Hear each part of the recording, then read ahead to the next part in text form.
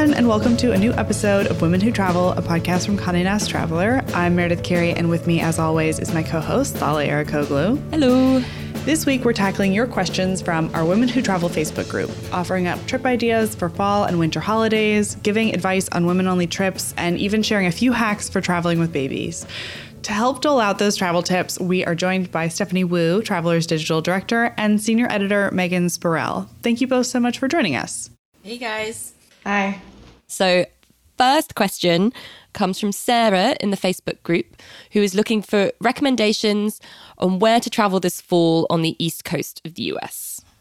And I think she's specifically looking for fall foliage ideas, which now is the perfect time to start seeing them. And Megan, I feel like you just took that very trip. I did. I just did a very manic drive up to Vermont for the weekend to see some beautiful trees. And that was great. I actually met someone on a cruise in August who told me that the best foliage she'd ever seen was on the drive from Bennington, Vermont to Brattleboro. And I just impulsively booked a campsite that's right in the middle of that drive and went up. And so did half the drive, spent a night at Woodford State Park, and then did the other half. And it was gorgeous. The trees are amazing. It's one of the higher points in Vermont, so it's kind of the first place to really have that bright foliage. So I think it might turn fast, but you can basically kind of work lower in elevation from there. But that was a great tip I got. I have a quick question, which is that, and this comes as someone who very rarely camps, how cold was it at night that far north? It wasn't that cold. I had looked up annual temperatures and was a little nervous, but most sleeping bags are usually for like down to 35 degrees. And it said it was going to get to lows of 45, 50.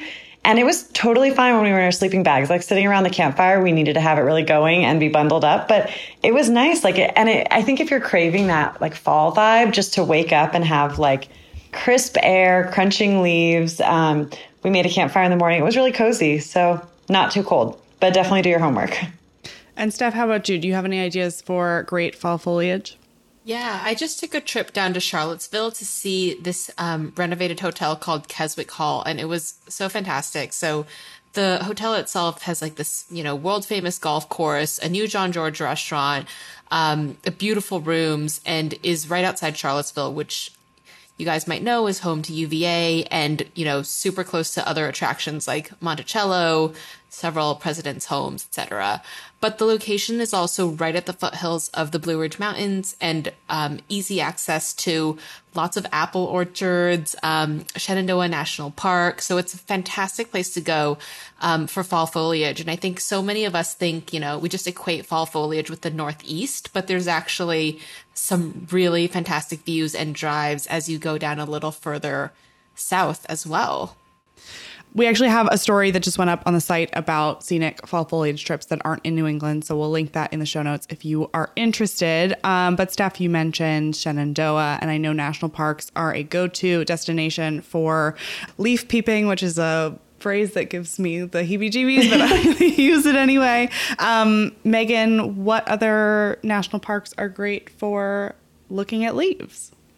Yeah, Emily Pennington, who's actually been on the podcast before and has been to every national park at least once, did a great story for us about parks that are best in the fall. And a few of the East Coast ones she mentions are Shenandoah for, that great Blue Ridge Parkway Drive, the Great Smoky Mountains, and also Acadia in Maine, which a friend just posted photos up there and the leaves are turning. They look so good. So there's a lot of spots to get outside as well. Again, it doesn't have to all be kind of New England area. Yeah, another non-New England place that I was going to suggest is somewhere that admittedly I went in early summer and have not seen in fall, but is the Smoky Mountains in Tennessee, which I know are supposed to have beautiful fall foliage. And there's also Blackberry Farm, which is a beautiful property that we have written about on our site that is I would argue, a destination in itself to visit. And then my other pick, if you are in or around New York City or somewhere in New York State, is to go to Deer Beacon, which I feel like is every New Yorker's fall bucket list trip. And it took me, to my shame, 10 years of living in New York before I actually did it last year. And it is extraordinary there. And Megan, I think you also just went. So I just went to Storm King, which is up there. Also, like 2 hours north of the city. And it is massive. I haven't walked so much in my life, but it's beautiful because there's just different meadows and hills and open fields and then these sculptures all throughout it. And again, like we timed it to be at the start of the leaves changing. And so it's just really gorgeous. Like I think I always have trouble saying goodbye to summer, but I kind of ease that pain by really leaning in to the fun of fall. And I think those are both like great trips. Can I throw in one more that's not movies? I know that one of the reasons to travel places for the fall, is to see the foliage. But a park ranger actually was telling me that it's also one of the best times to visit Yellowstone, not just because you have the beautiful trees, you have fewer crowds, but it's also the best time to see wildlife because the trees start thinning out a little bit. And it's also when I think it's like baby moose just start coming out more. So, but yeah, so there's other things that you can also just do for this small window of time, which are kind of nice to seek out. So moving on to Christmas and December holidays, if you're trying to plan something a little more proactively, Michaela in the group says she is looking for something special, hallmarky, somewhere that feels distinctly Christmassy, somewhere with a nice main street, maybe a Christmas market. But she was looking specifically for domestic locations because I think if we were talking international, we'd have some pretty solid ideas, Germany or a river cruise being a main one.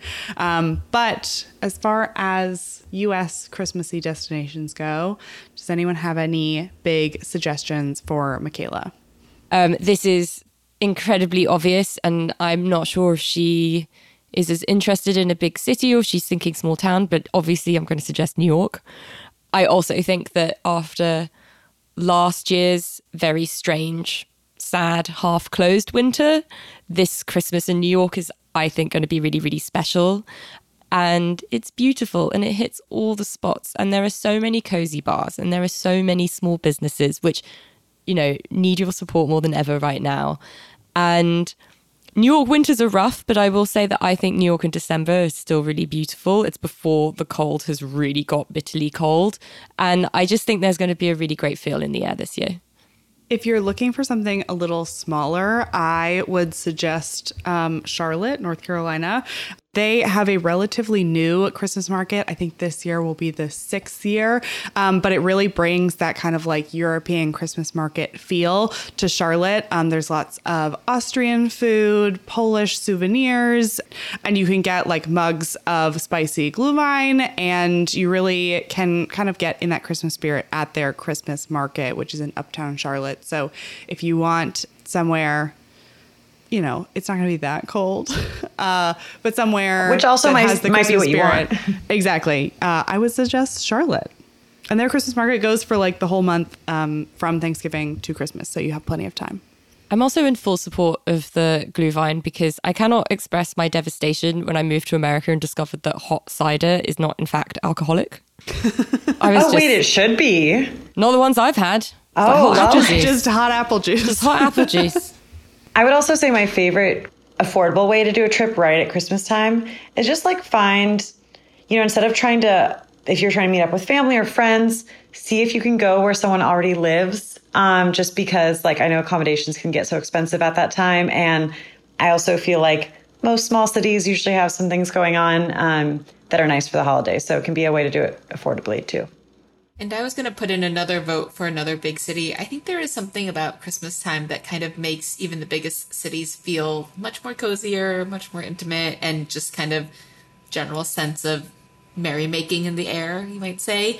But I love Chicago around Christmas. They have one of the best Christmas markets I've ever been to.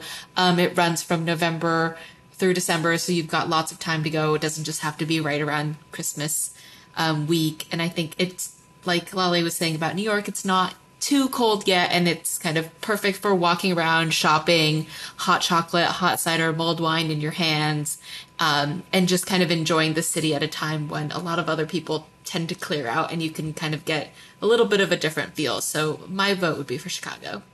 I feel great that we've chosen the 2 Home Alone cities. It's probably not a coincidence. We've been watching a lot of movies.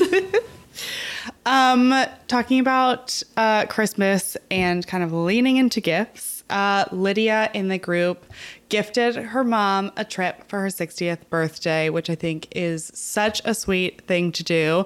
They're going to go on a 5-day trip and they're trying to decide where to go. The one thing that I will pull out that is really sweet is that Lydia's mom is a pastry chef. So I don't know if you guys have any ideas on some great places that they can go internationally that also have great pastries. I have a couple thoughts. I mean, I feel like there are a lot of places to get great pastries, but something I love about Mexico City, besides everything, is that there are a lot of great like female pastry chefs who have bakeries. Panaderia Rosetta is one that I would definitely recommend.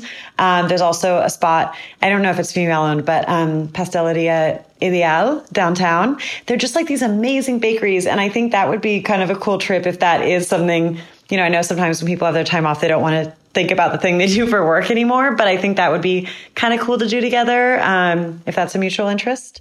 And can I throw in an option for a total opposite side of the world, so to speak? I would think about Copenhagen. So Copenhagen, obviously incredible food city, fantastic pastries. Like you could eat your fill of different, you know, Scandinavian breads and pastries and sandwiches and never go hungry. But it's also, Lydia mentioned kind of thinking about January, February timeframe, and that's the ideal time to see the Northern Lights as well. So I think that would be a super fun trip. Yes, it'll be very cold up in Scandinavia, but you might have a chance to see the Northern Lights and you will eat so well that you probably won't mind being a little cold. So I think that would be a super sweet trip with your mother. I want to do that trip. That sounds incredible. I know. Pace, just watching the Northern Lights with a croissant in your hand. Speaking of croissants, I don't want to say, like, again, the obvious choice, but we talked a couple weeks ago, and a lot of the women from the travel industry who came on the podcast talked about this trend of, like, returning to places that you love after when you're feeling most comfortable to travel amid/after the pandemic. And I think a place that, like, I really want to go back to and might be a good, fun mother-daughter trip is Paris. Obviously, so well known for its pastries. Also, we have a whole story that we'll put in the show notes about how women have been taking over a lot of the bakeries in Paris and really keeping the traditions alive.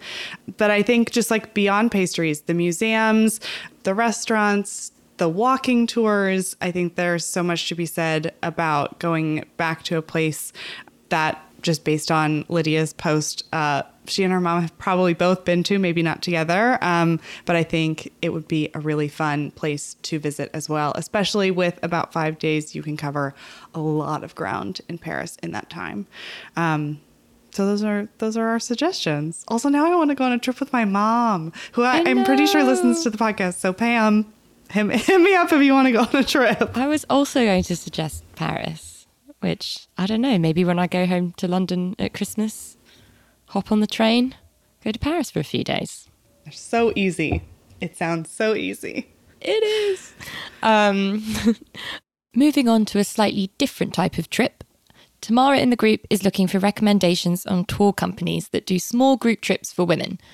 I know that we have talked extensively about group trips and group travel on the podcast before, and it would be remiss not to mention that Women Who Travel runs its own series of all-women group trips with El Camino. But I think it's very relevant right now. Yeah, like in addition to the trips that we've done, there are a few. I mean, I know, Lala, you've gone on an Adventure Women trip. We've covered a bunch of groups that don't do women only, but sometimes they do one-offs, or, you know, if you are open to a mixed group, like Modern Adventures does small group trips. Tastemakers is a women-owned company that does small group trips. Nomadness, I think, is still doing group trips as well, run by Avita Robinson. So those are some great groups. And we actually have a few stories that we can probably drop in the show notes about other groups that we love. Another place to go to look for women-only trips is REI. If you're wanting something more outdoorsy, they have a ton of domestic trips that are women-only, that are hiking trips, backpacking trips. There's a little bit of everything on their site. And if you're somebody who wants to do that, but don't maybe have a group of friends to go with, or you just want kind of a safety in numbers situation, going with a group trip with them is great because they have a lot of female guides as well to join you on your adventure. And I have to just quickly add that I can't emphasize enough how wonderful adventure women were to travel with. I went on one of their trips to Japan in 2018, and it really was one of the most extraordinary 2 weeks of my life. I think if you've listened to this podcast for long enough, you've heard me harp on about that trip multiple times. And it's run by a mother-daughter trio. So it's women-owned, which makes it even better. Steph, this question I'm going to gear specifically to you, and it's from Yvette, who posted the most adorable photo of her and her new baby in the Facebook group, asking for tips on a first flight with an infant because she is taking her baby on its very first vacation in a few weeks, and she is excited, but also nervous. And I feel like you potentially just went through those exact same emotions. Yeah, Yvette, I know, of course, exactly how you feel. I just took my baby on his first flight in late August, and it was just such a journey to prepare for this. There was so much going on. And of course, packing for a plane ride is so different from packing for a car ride. So I actually did a story just listing through everything I packed for my first flight with a baby. And we'll make sure that gets linked so that you can take a look at that. But just from a general tips point of view, I'm going to assume you're staying domestically, or if you're not staying domestically, you've got the passport sorted out, because I think that's the number one worry right now is getting a passport in time, which has been an issue for all humans, not just babies. But my first tip is make sure that you have told the airline that the baby is coming with you. You cannot just show up at the airport with a baby and be like, yeah, he or she will be joining me on this flight. They need a boarding pass. And if you choose, they can have a seat. So make sure that you've called the airline ahead of time to let them know that you'll have an infant in arms, which is what it's called when you're carrying the baby, as opposed to giving them their own seat. I would keep a close eye on your seating chart of the plane, because if there's an empty seat, there's a chance that you'll be able to bring your car seat on for no additional fee, and then you won't have to hold the baby the whole time, which is excellent as well. And then make sure that you've got a bag of some sort for your car seat and or your stroller if you do have to gate check it, because those are all extra items that you gate check for free. You won't be charged like a either carry-on or regular luggage fee for any items that are specifically to do with the baby. And then as for the flight itself, I think my best few tips that I got were to make sure that the baby is sucking on something on takeoff and landing to help their ears adjust. So that could be a pacifier, that could be a bottle, you could be breastfeeding. All U.S. airlines are required to allow women to breastfeed at any time on the plane. So that's something that's your legal right. And we've done tons of stories about that as well. And then hopefully you'll be surrounded by kind humans who maybe have had children of their own or no children and are aware that all babies make noises and may cry at some point and will smile at you kindly, as opposed to giving you any kinds of dirty looks, because, we've all been through a pandemic and we're all hopefully a little bit more understanding now and know that there are some things that are just out of your control, including when babies choose to make noises. And you'll have lots of smiling, supportive people around you, hopefully, including flight attendants who might be very happy to hold your baby while you use the restroom if you are traveling alone. I feel prepped. Yeah, I know. I was like, wow. Speaking of traveling alone, the last question I have for you guys is something that is also talking about the holidays. And Carolina in the group asked, what would be the perfect gift for a solo traveler? Now, I know it's October, so you're probably thinking, why are we talking about gifts right now? And all I will say to you is something that I feel like we have said on this podcast every single episode for the past year, which is that, it's already too late. You need to be thinking about gifts now because things are selling out already. Shipping is going to be kind of crazy this year. Things are going to be more expensive. So if you're a proactive gift person, you probably are already on top of this. If you are a procrastinator, this is me telling you, if you want your stuff to be there at Christmas, maybe think about treating your Christmas gifts as Halloween gifts and order them this week. I have a bunch of suggestions for this, but I want to toss it to you guys first to see if anyone has any suggestions for solo traveler specific gifts. One thing that I found is so essential as a solo traveler is like a power bank, or honestly two.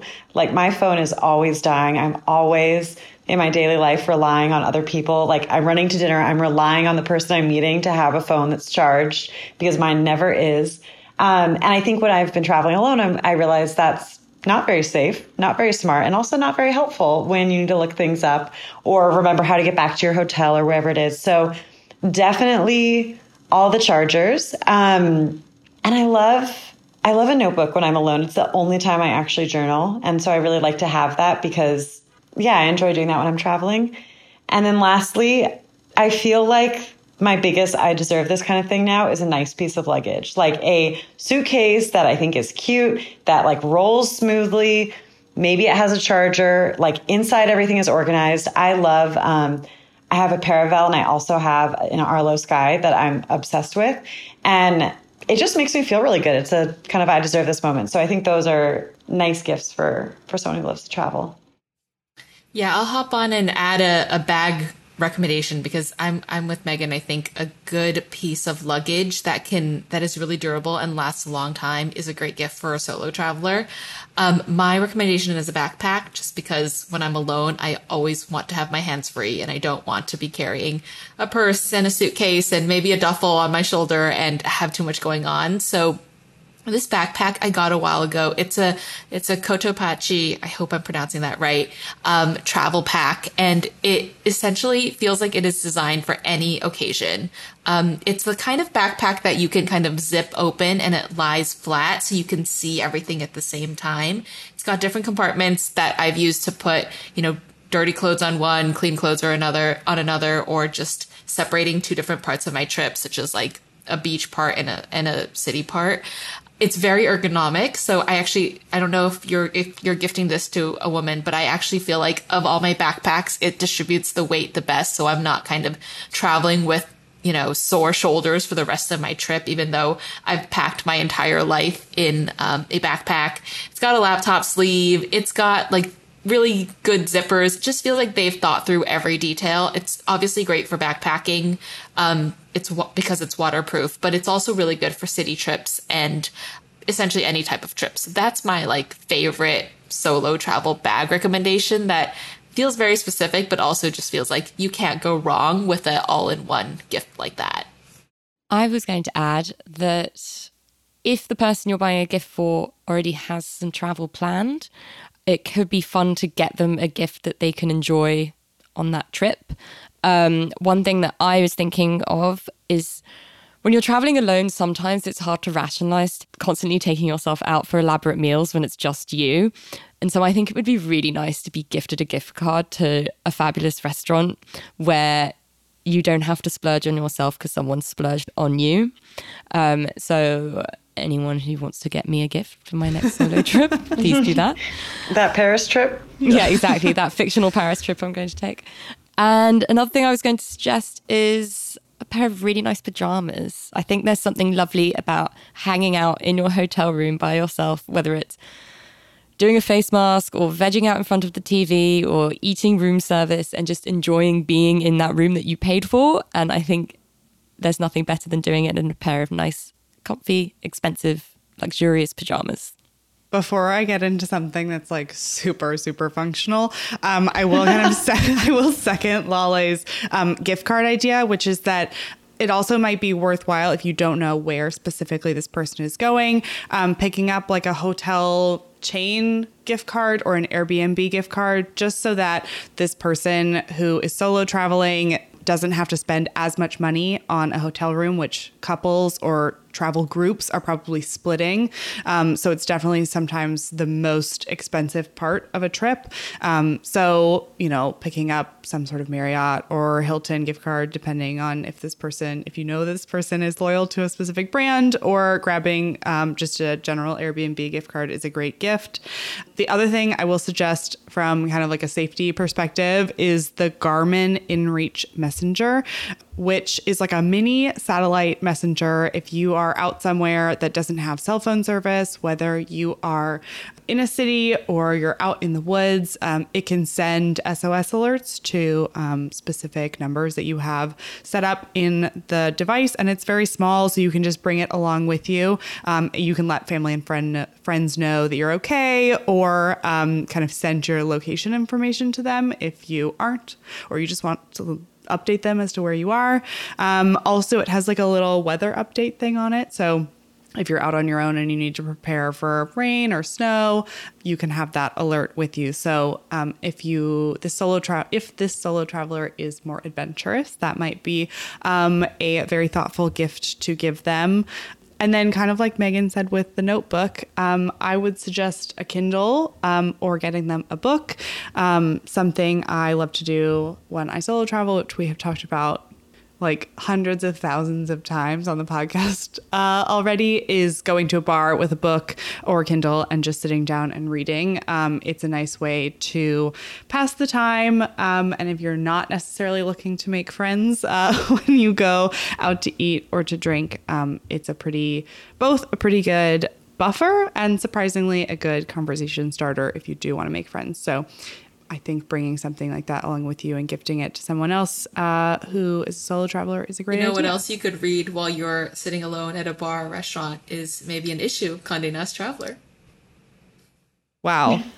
Maybe. What a plug, Steph. Subscription? Perchance? Sounds like a great gift idea for a solo traveler.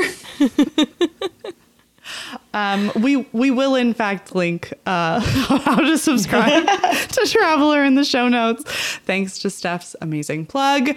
But if people want to keep up with what you are doing, where can they find you both on the internet, which we will also link in the show notes? I'm at by Steph Wu. And I'm at Spirelli. I'm at Lale Hannah. And I'm at Oh Hey There Mare. Be sure to follow Women Who Travel on Instagram and sign up for our bi-weekly newsletter where a ton of these links go out every other Sunday. We will link everything that we mentioned that we were going to link. We will link it in the show notes. So be sure to check those out. And if you have any other questions that you are curious about, holiday travel plans or just general travel questions, always feel free to email them to womenwhotravel@cntraveler.com. And we'll talk to everyone next week.